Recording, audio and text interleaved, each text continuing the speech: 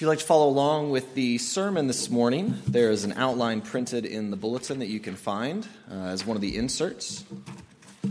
And we are continuing our study in the Gospel of Mark.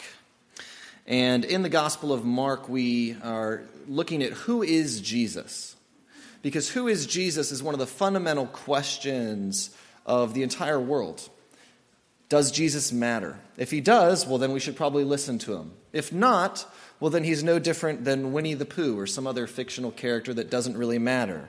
Maybe you can model yourself after him like a great teacher of old, but really, who is Jesus? How do we approach him? And what is our relationship like with him?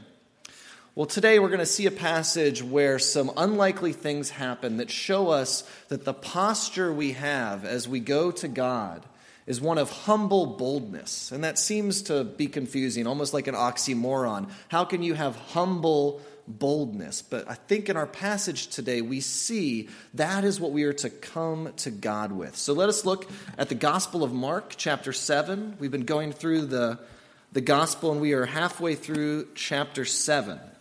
So we'll be reading Mark 7, verses 24 through 37. Hear the word of the Lord. And from there, Jesus arose and went away to the region of Tyre and Sidon. And he entered a house and did not want anyone to know, yet he could not be hidden. But immediately a woman whose little daughter had an unclean spirit heard of him and came and fell down at his feet. Now the woman was a Gentile, a Syro-Phoenician by birth. And she begged him to cast the demon out of her daughter.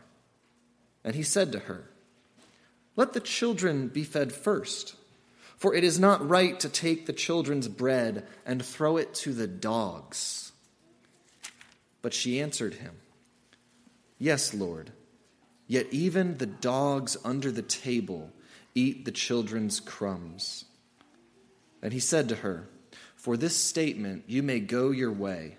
The demon has left your daughter." And she went home and found the child lying in bed and the demon gone. Then he returned from the region of Tyre and went through Sidon to the Sea of Galilee in the region of the Decapolis. And they brought to him a man who was deaf and had a speech impediment. And they begged him to lay his hand on him. And taking him aside from the crowd privately, he put his fingers into his ears, and after spitting, touched his tongue. And looking up to heaven, he sighed and said to him, "Ephphatha," that is, "be opened." And his ears were opened, his tongue was released, and he spoke plainly. And Jesus charged them to tell no one. But the more he charged them, the more zealously they proclaimed it. And they were astonished beyond measure, saying, "He has done all things well. He even makes the deaf hear and the mute speak." Let us pray. Heavenly Father, we thank you for giving us your word, that you do not leave us in the darkness trying to figure out truth in our day. You do not make us have to climb some staircase to find you. You do not make us meditate to search for you inside of ourselves. You have come to us and have spoken to us. And Lord, we thank you for your word. May you bless your word this day. May I share it faithfully. May the truth be heard. May deaf ears be opened to hear the truth of your word, and may our hearts be changed through the power of your Spirit and the word, and all of this to your glory. In Jesus' name, amen. Well, today, as we're talking about this humble boldness and looking at this passage, the big idea is that the gospel gives us this humble boldness as we come to God and then join him in his work. So that humble boldness is both when we come to God and then are sent by him to join him in his work. And so we're first going to look at an example of humble boldness and then how God inspires both our humility and our boldness. So first, the example. Our passage starts with Jesus trying to get away from the crowds, and he seems to be trying to do this all the time. But this time he travels farther than he ever has before, going to the Gentile regions of Tyre and Sidon, some 30 miles northwest of the Sea of Galilee. So it's pretty far away, especially without a car or a plane, maybe a donkey, I don't know. Presumably, Jesus was trying to find some kind of solitude in this predominantly Gentile region that maybe a Jewish rabbi wouldn't be noticed. Well, that was not the case. A woman comes to Jesus with a problem that her daughter is possessed by an unclean spirit. So the woman hears about Jesus' arrival in their area. She seeks him out, falls down before him, and asks him to help her. And kind, compassionate, equality advocate Jesus rushes to her aid. Not at all. That's not what happened. Jesus insults the woman. He says to her, "Let the children be fed first, for it is not right to take the children's bread and throw it to the dogs." He is calling the woman a dog in this passage. To Jewish people in that time period, dogs were unclean nuisances. They were bigger yet cuter rats. They were not fun pets to have. They were unclean. And that's what he calls this woman. This woman who is just asking for the same kind of help that he had given to so many other people. So why does Jesus do this? Why would he insult her instead of help her? Well, we see from the rest of the passage that though on the surface it is very much an insult, it wasn't only an insult. Hidden in that insult is a parable. And in that parable, there is an invitation. See, this woman was a Gentile. She was not one of God's chosen people, the Israelites. And in this parable, Jesus is saying that he has come to save the Jewish people, the children of God. And the Gentiles must wait. But then something truly unexpected happens. For the first time in the Gospel of Mark, we see that someone understands Jesus' parable and then responds to him from within that parable. See, most of the crowds just walked away confused, like, man, what did he just say? Like, did you get that? No, I didn't get that either. And this woman instantly gets it and responds to Jesus. She knew he was talking about Jews and Gentiles. And she points out that even the dogs happily gobble up the crumbs that kids leave. We do not have a dog in our house, so we have a lot of crumbs if anyone wants to send a dog over. Not for good, just temporarily after every meal. See, she wanted crumbs. She knew crumbs are left, and she knew dogs don't care. Just give us something. Give us some of the crumbs if there's any crumbs to be had. And so in her response, we see the humble boldness that the gospel gives.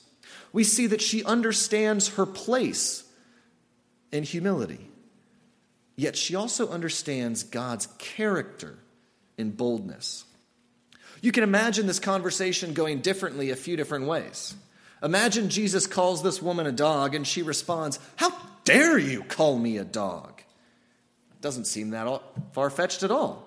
She would have been angry at Jesus for insulting her, thinking he should have been nicer. How, you know what? She is a pretty good person, and most importantly, she is not a dog. Now, that's one instance. You could imagine another scenario where Jesus calls this woman a dog, and she responds, "You're right.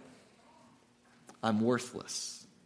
And she walks away, knowing that a holy man like Jesus would never help a Gentile like her, that she didn't deserve it, that what had a dog like her ever done to deserve the love of God? And those two responses touch on errors that we can make as we approach God. In the first instance, we can think too much of ourselves. We can feel entitled to things, deserving of God's love, that if we are a dog, then we are a fancy poodle from the Westminster Dog Show. That's the kind of dog we are. But that's not humility. That is a pride in ourselves. In the second instance, we can think too little of ourselves. which is a false humility. We dwell on our unworthiness. We think we aren't worth loving, and we define ourselves by our worst attributes, but there's a kind of pride in hating yourself that much.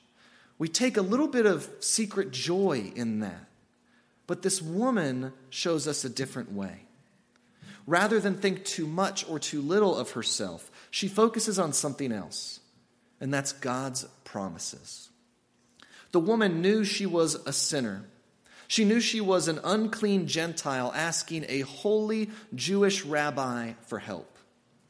But she wasn't focused on herself. She was focused on God and his character and his promises. She knew that Jesus had helped outsiders before, and we've read that in the Gospel of Mark. She might have even known that God's promised Messiah would come not just to save the Jewish people, but would be a blessing to all nations. So she boldly held on to God and his promises instead of holding on to her own entitlement or feeling defeated and thinking God would never love me. And that shows true humility. C.S. Lewis wrote this: true humility is not thinking less of yourself. It is thinking of yourself less. See, the woman lets this insult roll off of her because she knew she was a sinner. She knew she didn't deserve God's grace, but she knew God was gracious, even to sinners like her. And that made her bold enough to respond to Jesus as she did. And Jesus clearly was pleased by her response, and he healed her daughter, casting out that demon. And it is a sign that that posture of humble boldness is what God desires in people when they come to him. And we see from the rest of this passage that that's not just what God wants, but that is what God creates, what he inspires in us. And so we see he inspires that humility and boldness. So we see the humility, especially in that next passage, verses 31 through 36, that Jesus comes back from that Gentile region, back to around the home base in the Sea of Galilee. And he's in mixed company again, Jews and Gentiles. And we see another person in need. The man is deaf. And he also had great difficulty speaking clearly, probably because he was deaf. So people ask Jesus to heal this man. But then something really odd happens. Jesus starts touching the guy.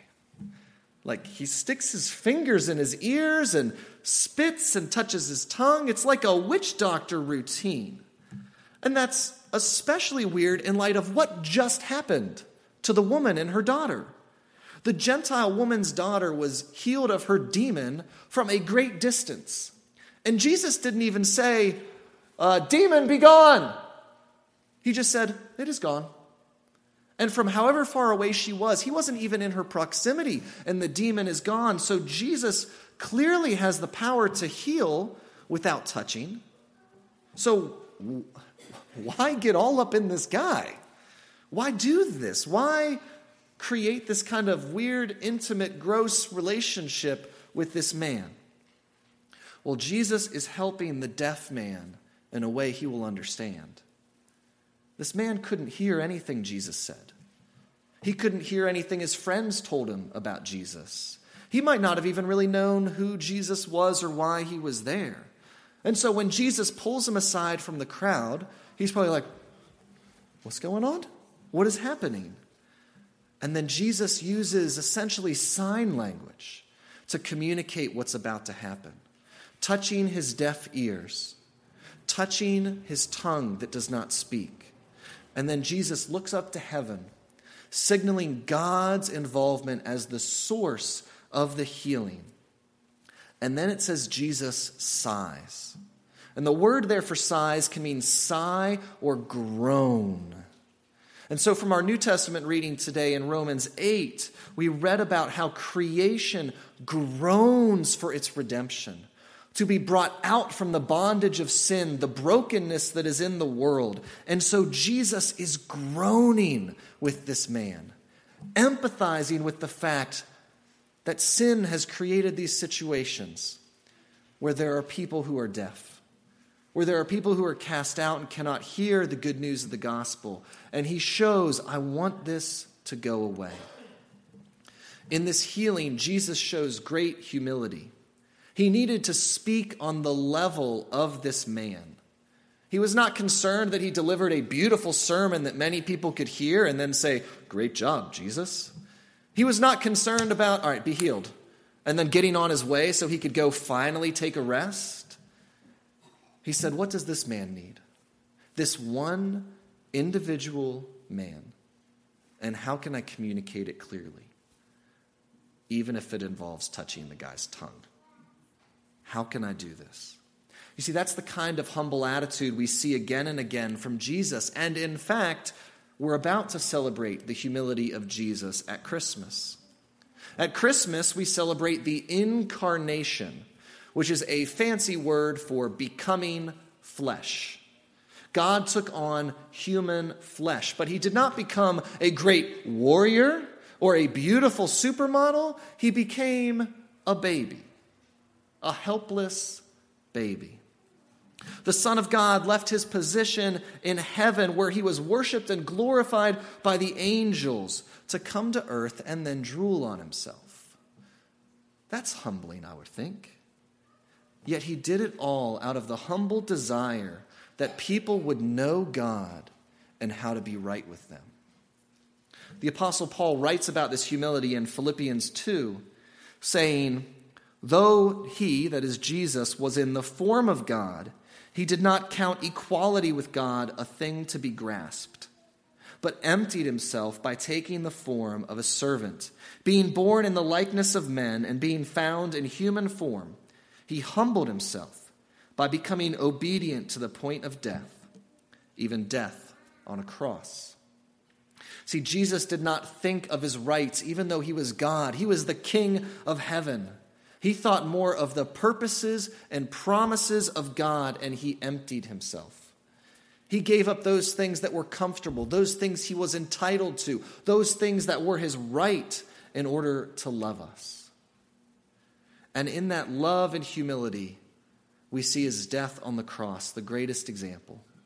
He suffered the most humiliating death, worse than any dog would ever deserve. And he did so in our place, so that we might be treated as God's own children, receiving the bread from his table. The humility of Christ should humble us because Jesus died for our sins, for our unworthiness.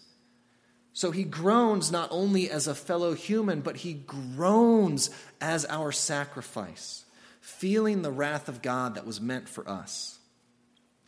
It's a humbling thing to see that the Son of God would do that for us. That he's willing to humble himself to the extent that he would set aside his rights just for us. That we would be called children of God. And so this incredible fact should cause us to be willing to think less of ourselves if he has done it. Giving up our rights, serving others in humility, knowing that God himself has done that for us. But God just doesn't make us humble. He doesn't only inspire our humility, he is the source of our boldness as well. And Mark leaves clues of this in the passage, clues that we can skip over if we're reading just a little too quickly. In verse 37, we read about the astonishment of the people when they saw that Jesus healed this deaf man. And they're recorded as saying this: he has done all things well. He even makes the deaf hear and the mute speak.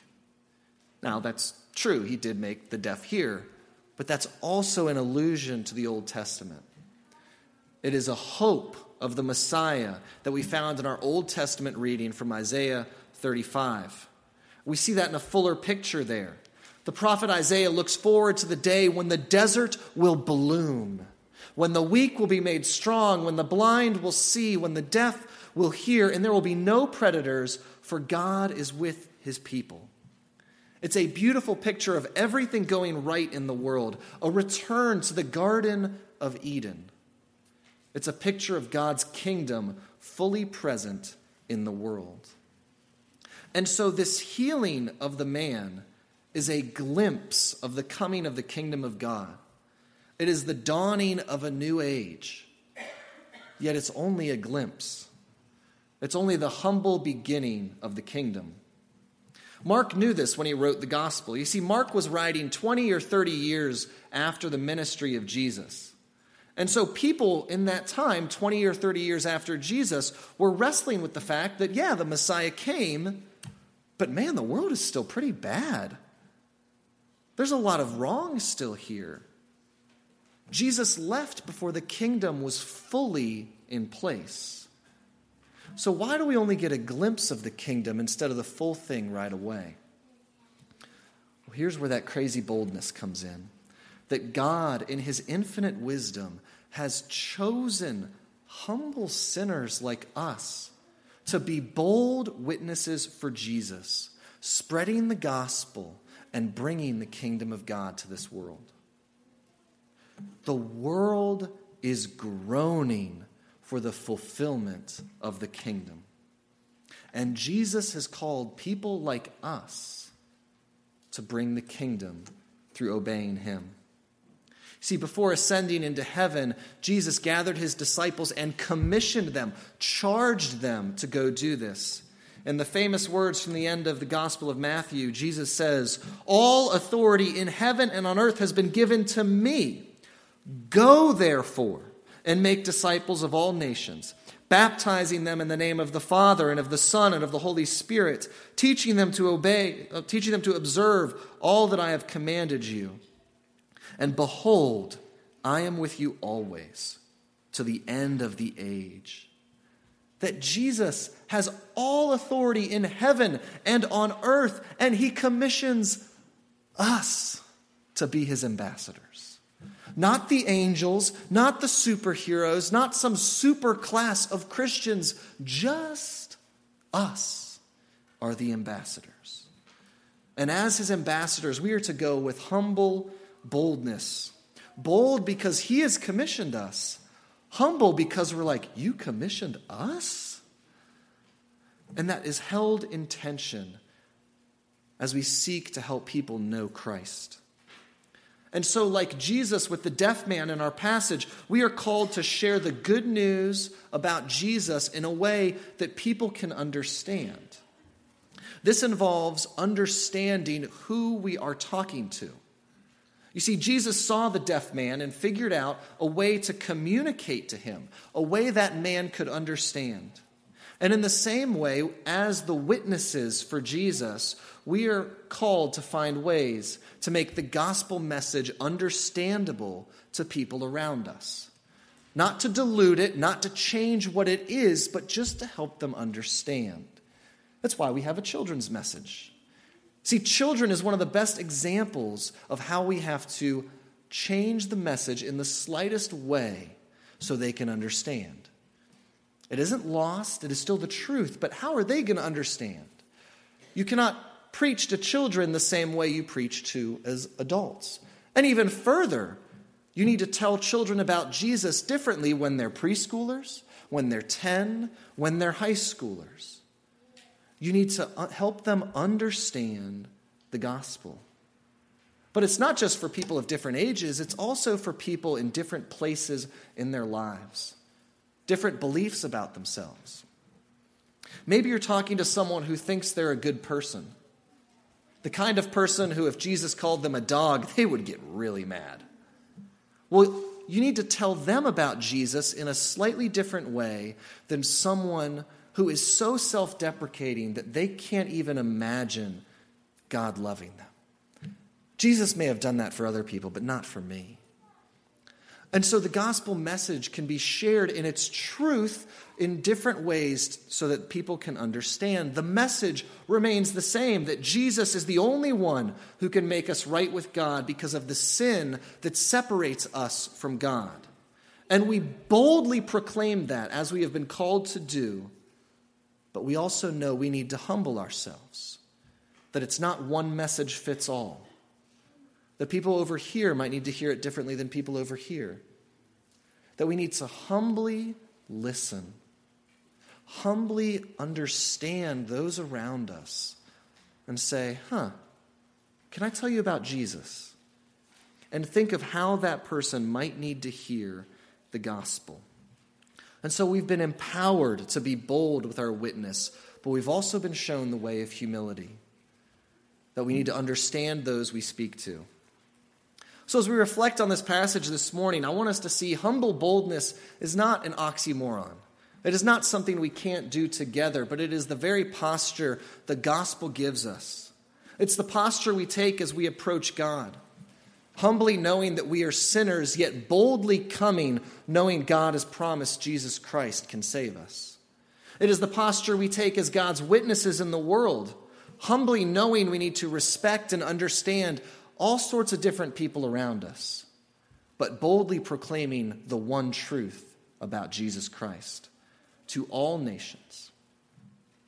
So we need to let go of any sense of entitlement in ourselves. Do not be offended when the scriptures show you your sin, for we are all sinners deserving of God's wrath, that we have rebelled against him. That our sin was such a problem that the very Son of God had to come and suffer for it. But do not go so far as to despair, thinking you are worthless.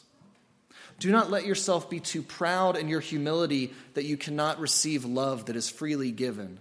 For even though Jesus had to die, Jesus willingly and lovingly died out of love for you. See, it delights God to save his people and to show them amazing grace. It pleases God to open our deaf ears to hear the gospel and to loosen our tongues to praise him and share that message with others. So do not think too much of yourself, but do not think too little of yourself. Instead, we set our minds and our hearts on things above, on God who has saved us, on the Savior who has come and humbled himself to save us. We trust in his promises. Trust that he not only saves us, but sends us as his bold witnesses to keep the dawn of this new age going, to continue to see glimpses of the kingdom of God here in this church, out in the community, and throughout the world as we go, as the witnesses for Jesus, as he's commissioned us to do. Thank God that he has done that he has saved us and sent us. Let us trust the one who is with us always until the end of the age. Amen. Lord God, we thank you for this day.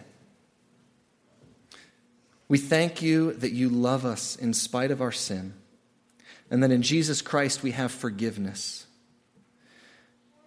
Lord, we thank you that you boldly call us. It is an incredible thing that you want us to go tell others about Jesus.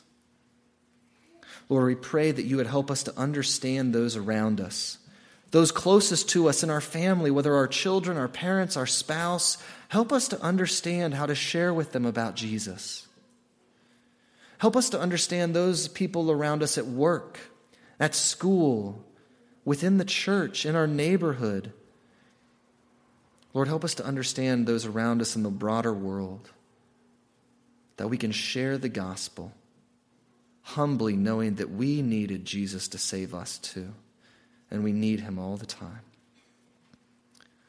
Lord, bless us. Bless our witness with fruitfulness, that we would see glimpses of the kingdom of God here and now. For the dawn has broken, and throughout this world we see glimpses here and now of the glory of God ruling over this world rightly. Lord, may your kingdom come and your will be done in us for your glory. Amen.